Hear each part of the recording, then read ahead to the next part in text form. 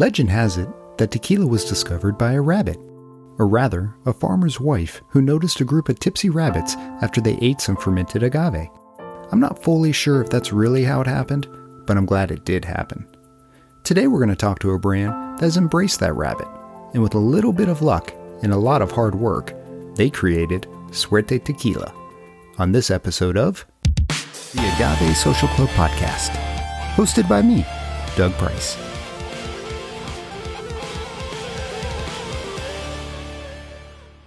I'm here with Lawrence Spiewak, who is the president and co-founder of Suerte Tequila.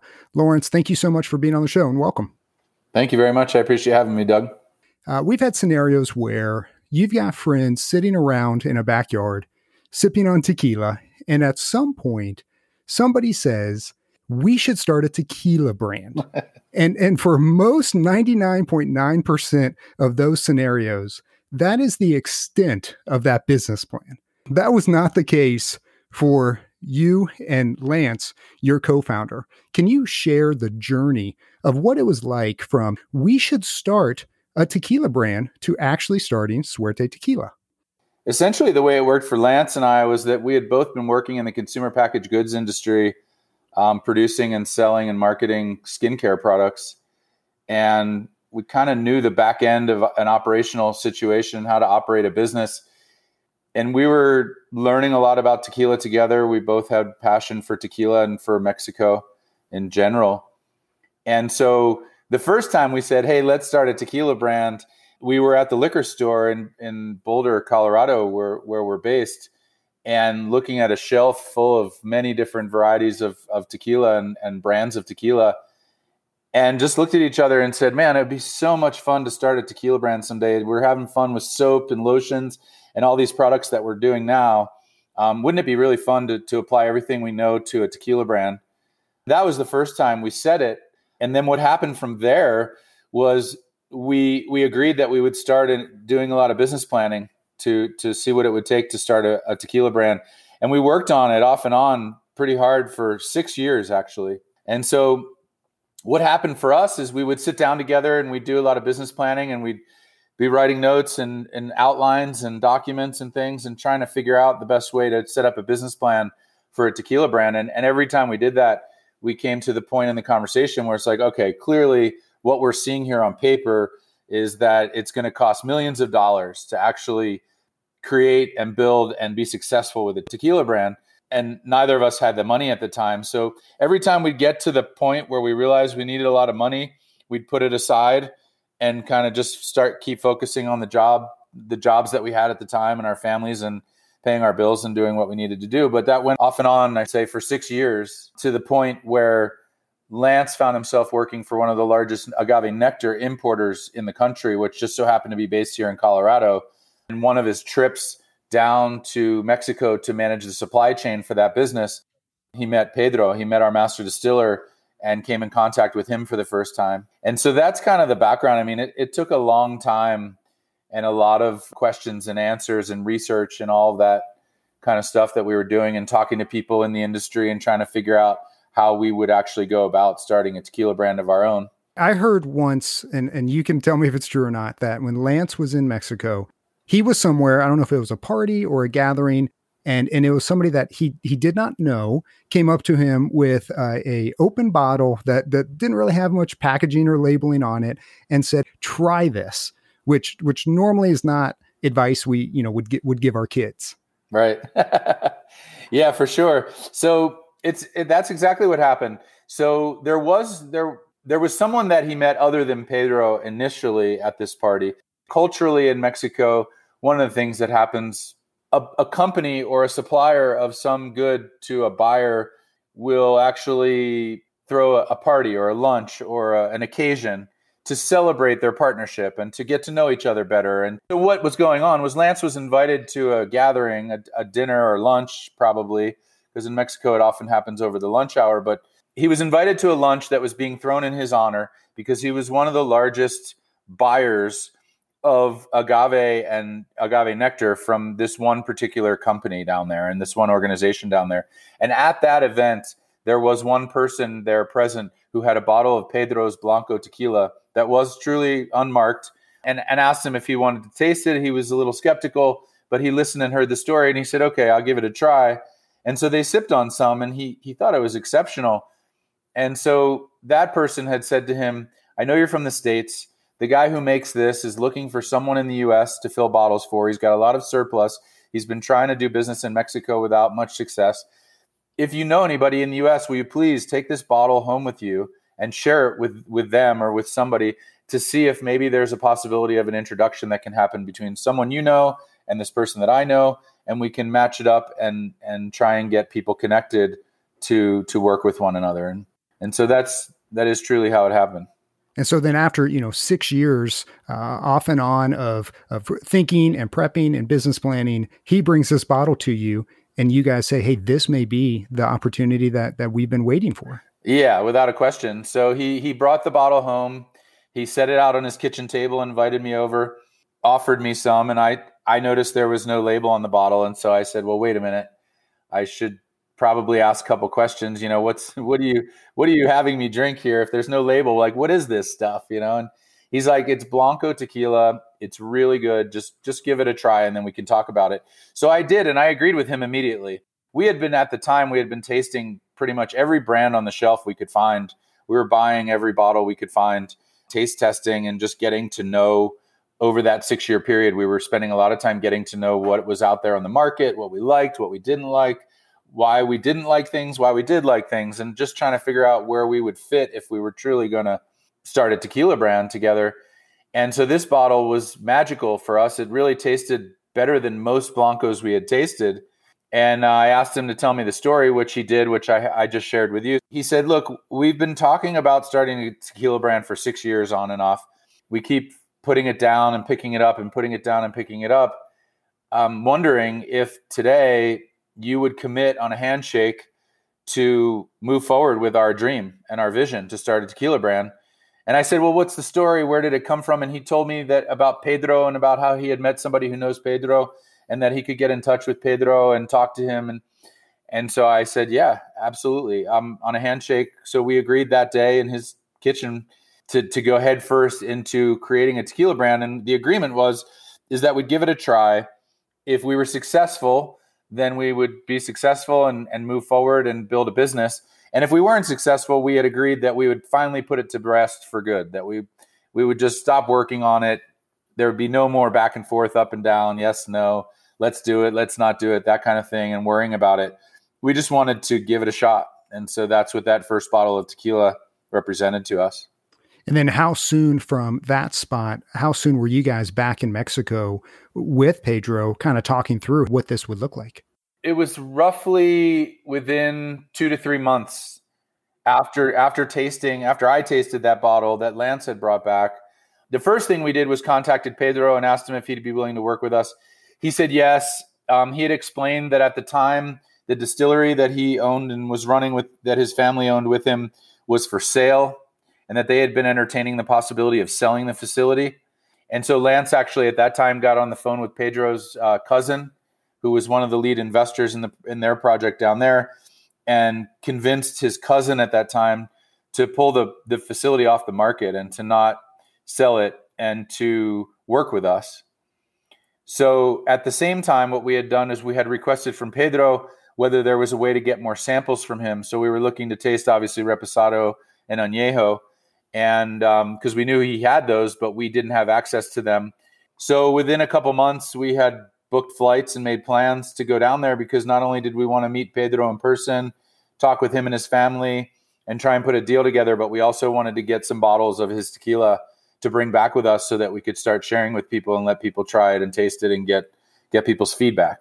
You go there, you're tasting it, you're liking what you're tasting. You guys are talking with Pedro, and it sounds like, since it's been in his family and tequila on its own is very family centered and traditional, you guys kind of work a deal to, he's a part of Suerte as well. And now you guys have started Suerte Tequila. How soon from starting it to actually having product out on the shelves or in the restaurants? Well, that trip, when we went down, the first trip, we spent a lot of time visiting with Pedro and his entire family. and getting to know each other. That's the beauty of Mexican culture and doing business in Mexico is people genuinely want to know who you are and what you're about, and they want to get to know you before they enter business relationships with you. So we spent a lot of time that trip for a couple of days getting to know each other.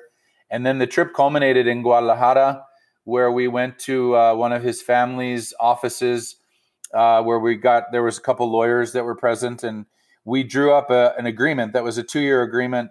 They were going to produce tequila for 2 years that we could bottle under the name that we hadn't, come up with the exact name yet, but that we were going to import under whatever name we created, and we were going to import and sell a certain amount. And so we had a signed agreement when we left that time to get started. From there, it basically took us 8 months to get everything put together, all the legal work done, all the branding work done, everything that we needed to do, and getting our first shipment of tequila into the US and specifically into a warehouse in Denver, Colorado. It was an 8-month period, basically. Which, I mean, after, spending years and years working on a business plan and kind of seeing if this thing would ever happen, 8 months is actually pretty quick from let's agree to having bottles ready. Do you remember what it was like when you sold your first bottle here in the States or your first case? Yeah, I mean, that was really exciting. It was an incredibly exciting time. So, I mean, you're very well aware, I'm sure, that, all of the business we do is through distributors in the US. And so our first sale was really to the first distributor that carried our product in Denver for the Colorado market. And that was basically a pallet of Suerte Tequila. So 80 cases. It was a mixed pallet, mostly Blanco and Reposado and some Añejo. But that was an incredibly exciting time. I mean, we had somebody buying I forget exactly what they paid us for that at that time, but it was tens of thousands of dollars. And we were like, wow, we actually got a check, this is amazing. Before we start tasting any of it, can you talk a little bit about the process of, Pedro's process? You are doing tequila the right way, very traditional, but starting from, even the agave fields, what's that process like going up before it goes into a bottle? So our process is really very traditional in many aspects. Pedro is an agave grower. He's also an avocado grower, as well as a master distiller. Pedro was an attorney in Guadalajara for 20 plus years, in his past life, so to speak. That was his career before. But when he built the facility, so Suerte's distillery is in Atotonilco El Alto. So it's the same town as some amazing brands like Don Julio and Patron and Siete Leguas and these amazing distilleries and businesses that are located there.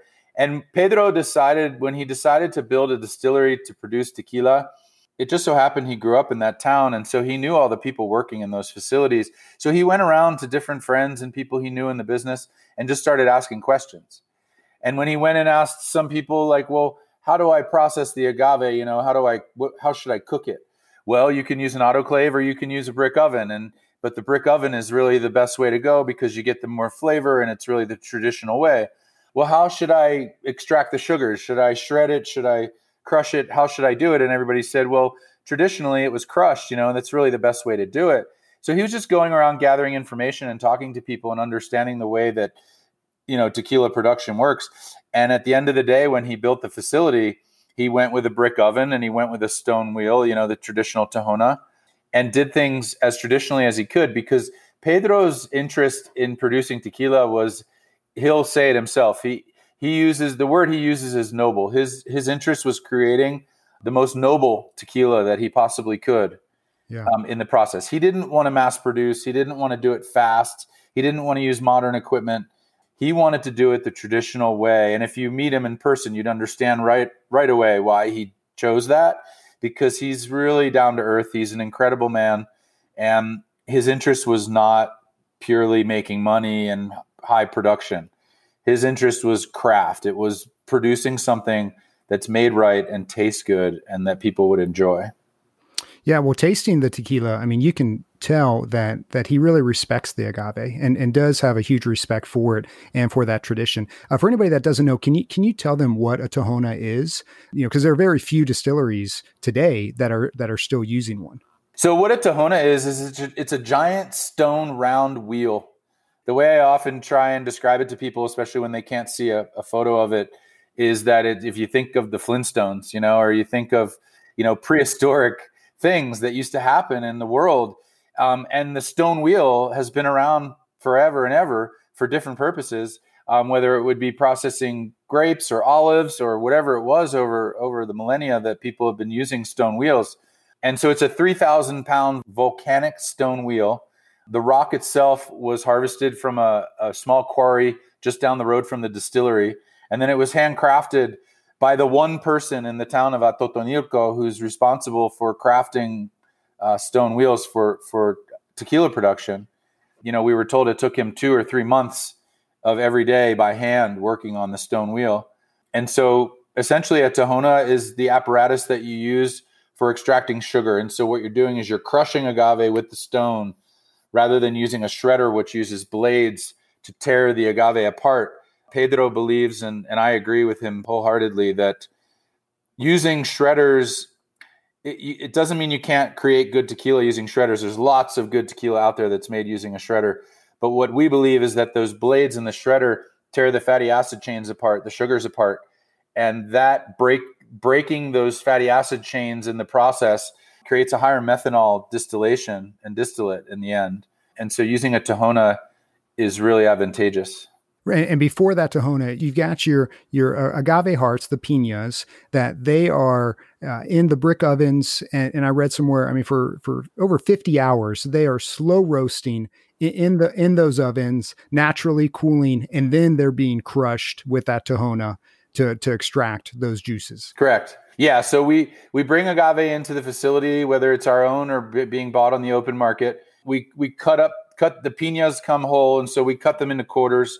We stack them into a brick oven, and we slow roast for 56 hours in a traditional brick oven, which is pretty high industry standard, for industry standard. From what we've heard and learned and understood over the last 8 years, is 56 hours is definitely at the top of the charts on how long people are really roasting. So it's 160 degrees Fahrenheit at 56 for 56 hours. So it's a slow roast. Half of the time that it's in there is building the heat and getting it to 160. And the second half of the time that it's in there is when they turn the oven off and let it cool the rest of the way. And it just cooks the entire time. And you get this really nice roast and caramelization of sugars. I don't know if you've had the opportunity to taste cooked agave, but slow roasted agave, when you taste it, it's like a mix between, I always compare it to a mix between pineapple and sweet potato. But if you really get into the heart of the agave and cut a piece of that out and take a bite of it, it has the consistency of a sweet potato, but tastes a little bit more like a pineapple to me anyway. That slow roast is what you're after. That's the magic right there. So from there, it's going to the tahona. It's being crushed for many hours to really extract. From what I'm seeing with your process, is you guys are not in any rush. You guys are doing it the right way, not trying to just get it out onto the shelves. You want a product that, again, noble, that you can say, hey, we are respecting this tequila and doing it the right way. Correct. I think it's 16 hours in the tahona is what it takes for one whole oven full of agave. From there, are we going into fermentation, or what's the next step after it's been crushed? Yeah, so during the crushing process, you're extracting sugars with the tahona. You're also adding spring water, really pure, beautiful spring water that comes from our wells on our property, to that mixture to help extract sugars even more from the fibers of the agave. And then we're collecting all of that liquid in a tank that's kind of underground level so that we can use gravity to get it all down into there. And then all of that liquid that's been extracted from the agave and using the spring water is then pumped up into fermentation tanks, and we go into fermentation. So our fermentation happens in stainless steel tanks. It is open air, but we're pitching yeast. We're not relying on natural yeast in the air at this point. The facility isn't old enough and hasn't been used enough in order to do that. But we're fermenting slowly for 72 hours without using any accelerants or adding anything to it. So after it's fermented, then what's the next step there? So after fermentation, you have your mosto at that point. You're talking, 6 to 8% alcohol, something to that level. You take that liquid and then you start your distillation process. We have 2 stills in our facility. One is a 6,000 liter still that's double jacketed stainless steel pot still. And then we have a 4,000 liter smaller still that's stainless on the outside, but it's lined with copper on the inside. and that's our finishing still. So from the fermentation tanks, the liquid goes into the first still, the larger still, and gets basically cooked and evaporates off and becomes your Ordinario. And then we take the Ordinario and put it into the smaller still, and we distill that liquid a step further, and that's how you end up with your Blanco tequila.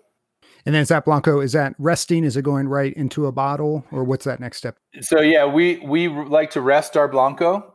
Whenever possible, we like to rest it for up to 2 months in stainless steel before we bottle it. And is that giving some, is it aeration? Is it giving some oxygen? What is that what that's doing there? He wanted to let it rest. He wanted to let it mellow. He knew that by letting it sit, he could get oxygen into it, and he could get as much methanol evaporating off of it as possible, and really get more of a clean, mellowed version of Blanco. We're doing that a little less these days, which is an interesting story. Is when we first started, one of the pieces of feedback I was getting, because I was the face of the company and still am, and was the salesperson, cruising around the country trying to sell tequila. I was getting from people who knew tequila and knew Blanco especially, I was getting a lot of feedback that our Blanco was what people were calling too safe. It was really mellow and really sweet and really easy drinking, which is partly what we fell in love with about it.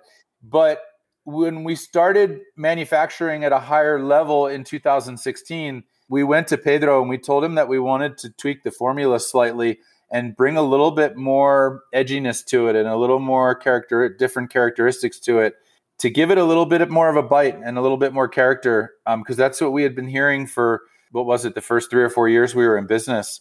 It was missing a certain bite that people were looking for. So I've got some Blanco in front of me. I'm not sure if you've got some Blanco in front of you as well. Yeah, very very crisp.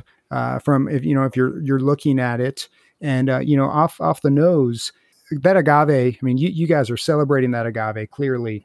I get, and I've even read this, man, there's a sweetness there, but almost. I say grass, but that's in the best way. That's in the best way. But I don't know if that's the Tahona, that minerality that's coming through with it. But it's very herbal there, and almost a grassy smell, but just smells great.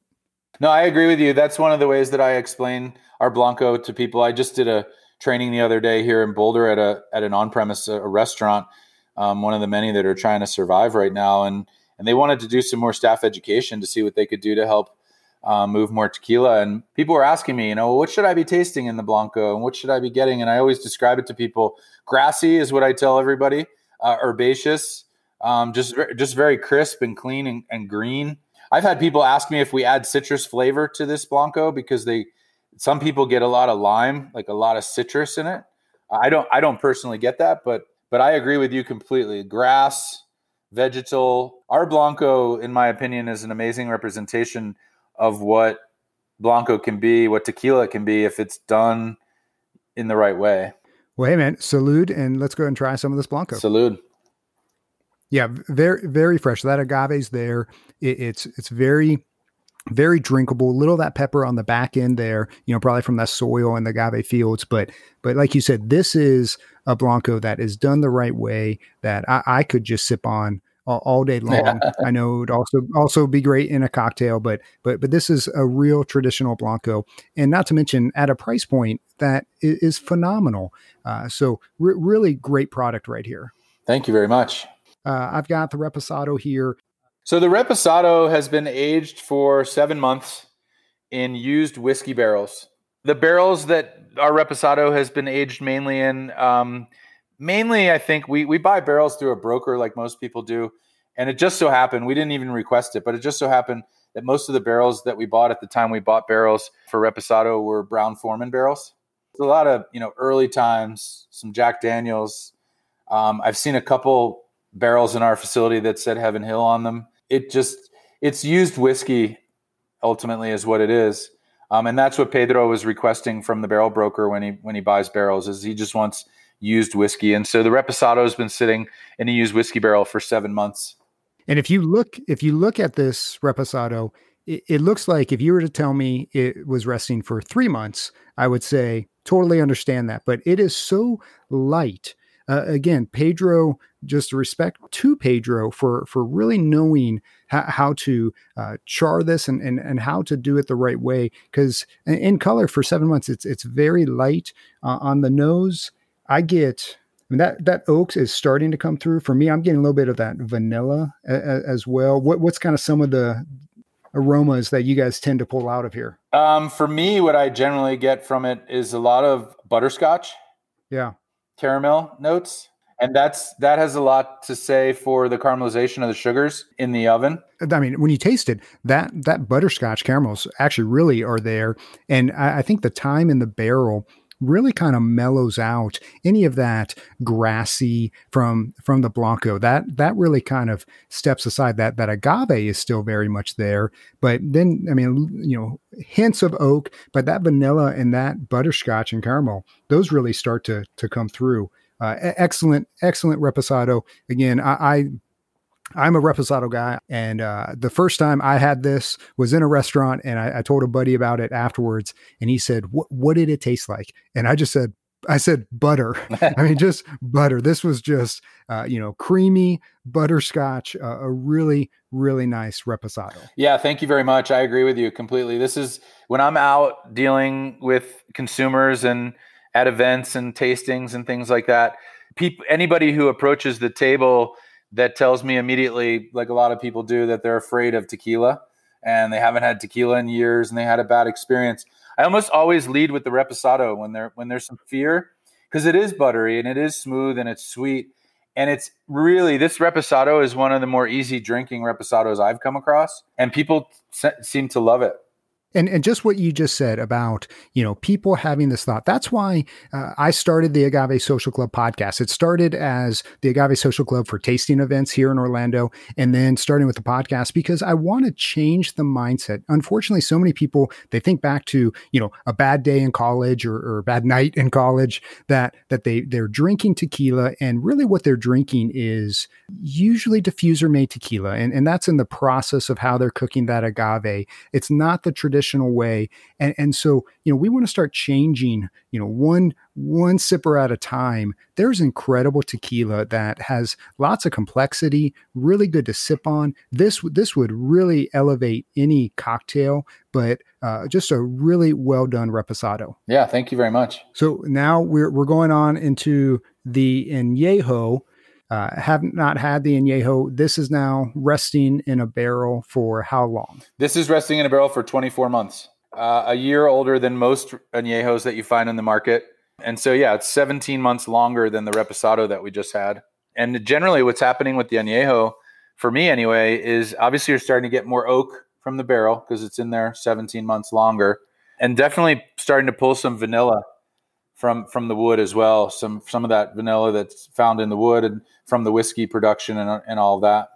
So it's just what we hear most with the añejo is vanilla and oak. Although there's some people who have told me they get chocolate and mint. I've been drinking a lot of this añejo lately. I like to sip it neat or maybe pour it over a large cube, especially in the summertime. And it's really phenomenal. And again, this añejo it's not super dark. I mean, there's nothing being added to this. This is tequila, minimal ingredients. It's still got great color to it there, really kind of hanging on the glass. Yeah, that smell, that oak really starts to kind of intensify there with a little bit of that vanilla. I'm excited to try this. I've not had it, so I'm going to get to it. Yeah, go for it. Full disclosure, I'm usually not a big añejo fan.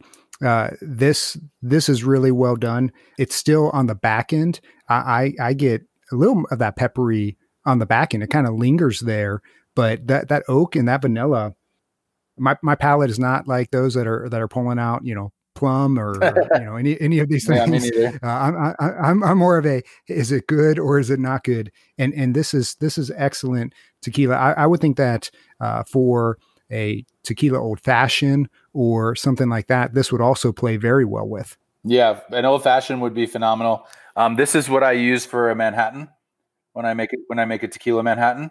I basically use our añejo and equal parts añejo to the Carpano Antica vermouth, the sweet vermouth from Carpano. and just chill it down with some ice and spin it in a glass, with a spoon and get it diluted down a little bit, and then either pour it over a big rock or just drink it neat. And it makes a phenomenal Manhattan.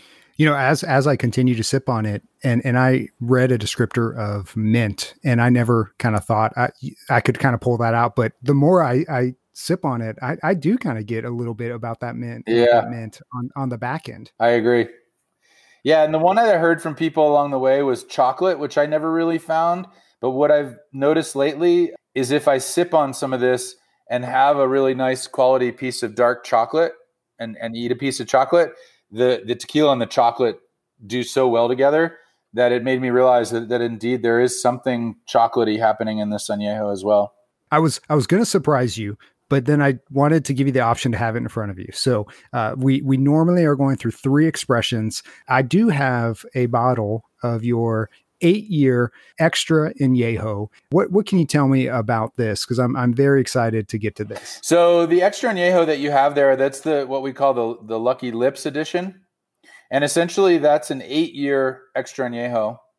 That bottle you have there was bottled single barrel, which is pretty nice. When we started doing our extra añejo program 6 years ago, roughly, something in that number, we realized that we didn't want to blend extra añejos. We wanted to do single barrel fillings. And so we wanted people to be able to experience different barrels from the stack. Because when we go to the distillery and we taste different barrels, you can have one barrel right next to another barrel on the stack that tastes completely different.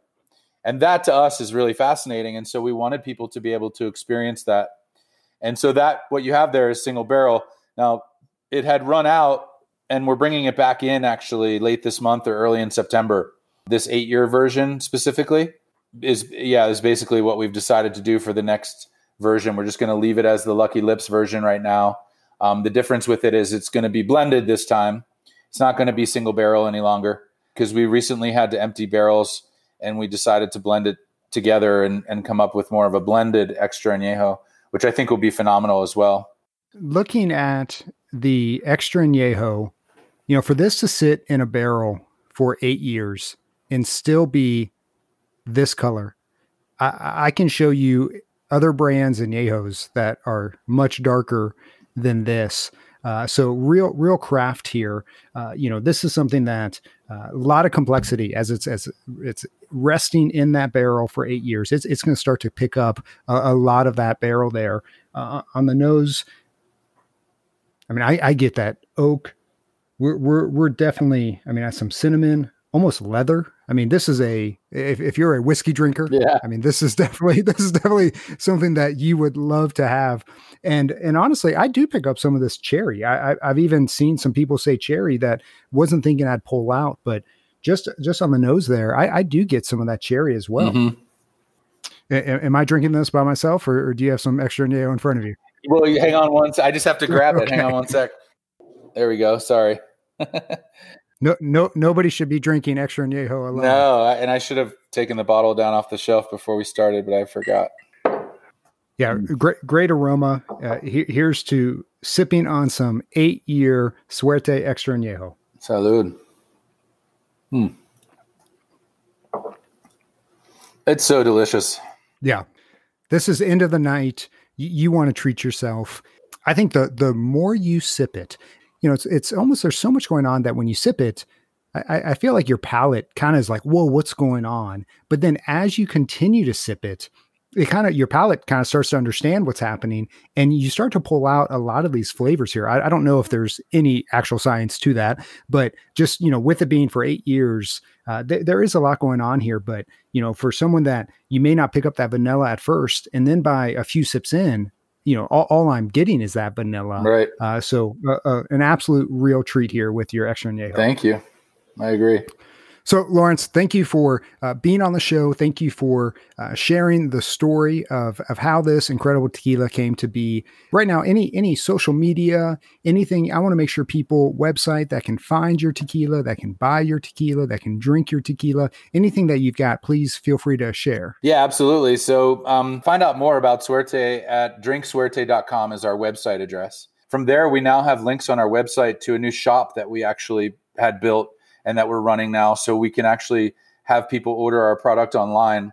And you can find that through our website at drinksuerte.com, or you can go directly to the shop at shopsuertetequila.com. Instagram, we're at Suerte Tequila, all one word. The same with Facebook and Twitter. And that's where people can find our feeds and see what's going on. I encourage everybody to go out and support their local restaurants and bars that are really having a hard time if they're open right now. Yeah. And getting Suerte through those folks, going to their local stores and helping to support their stores during this hard time as well. But if anybody is out there can't find Suerte easily in their bars and restaurants or their stores, they can go online now and buy it directly and have it shipped right to their front door directly from us, more or less. So. And again, for anybody that cannot find it on their website, I want to encourage you to go and get it.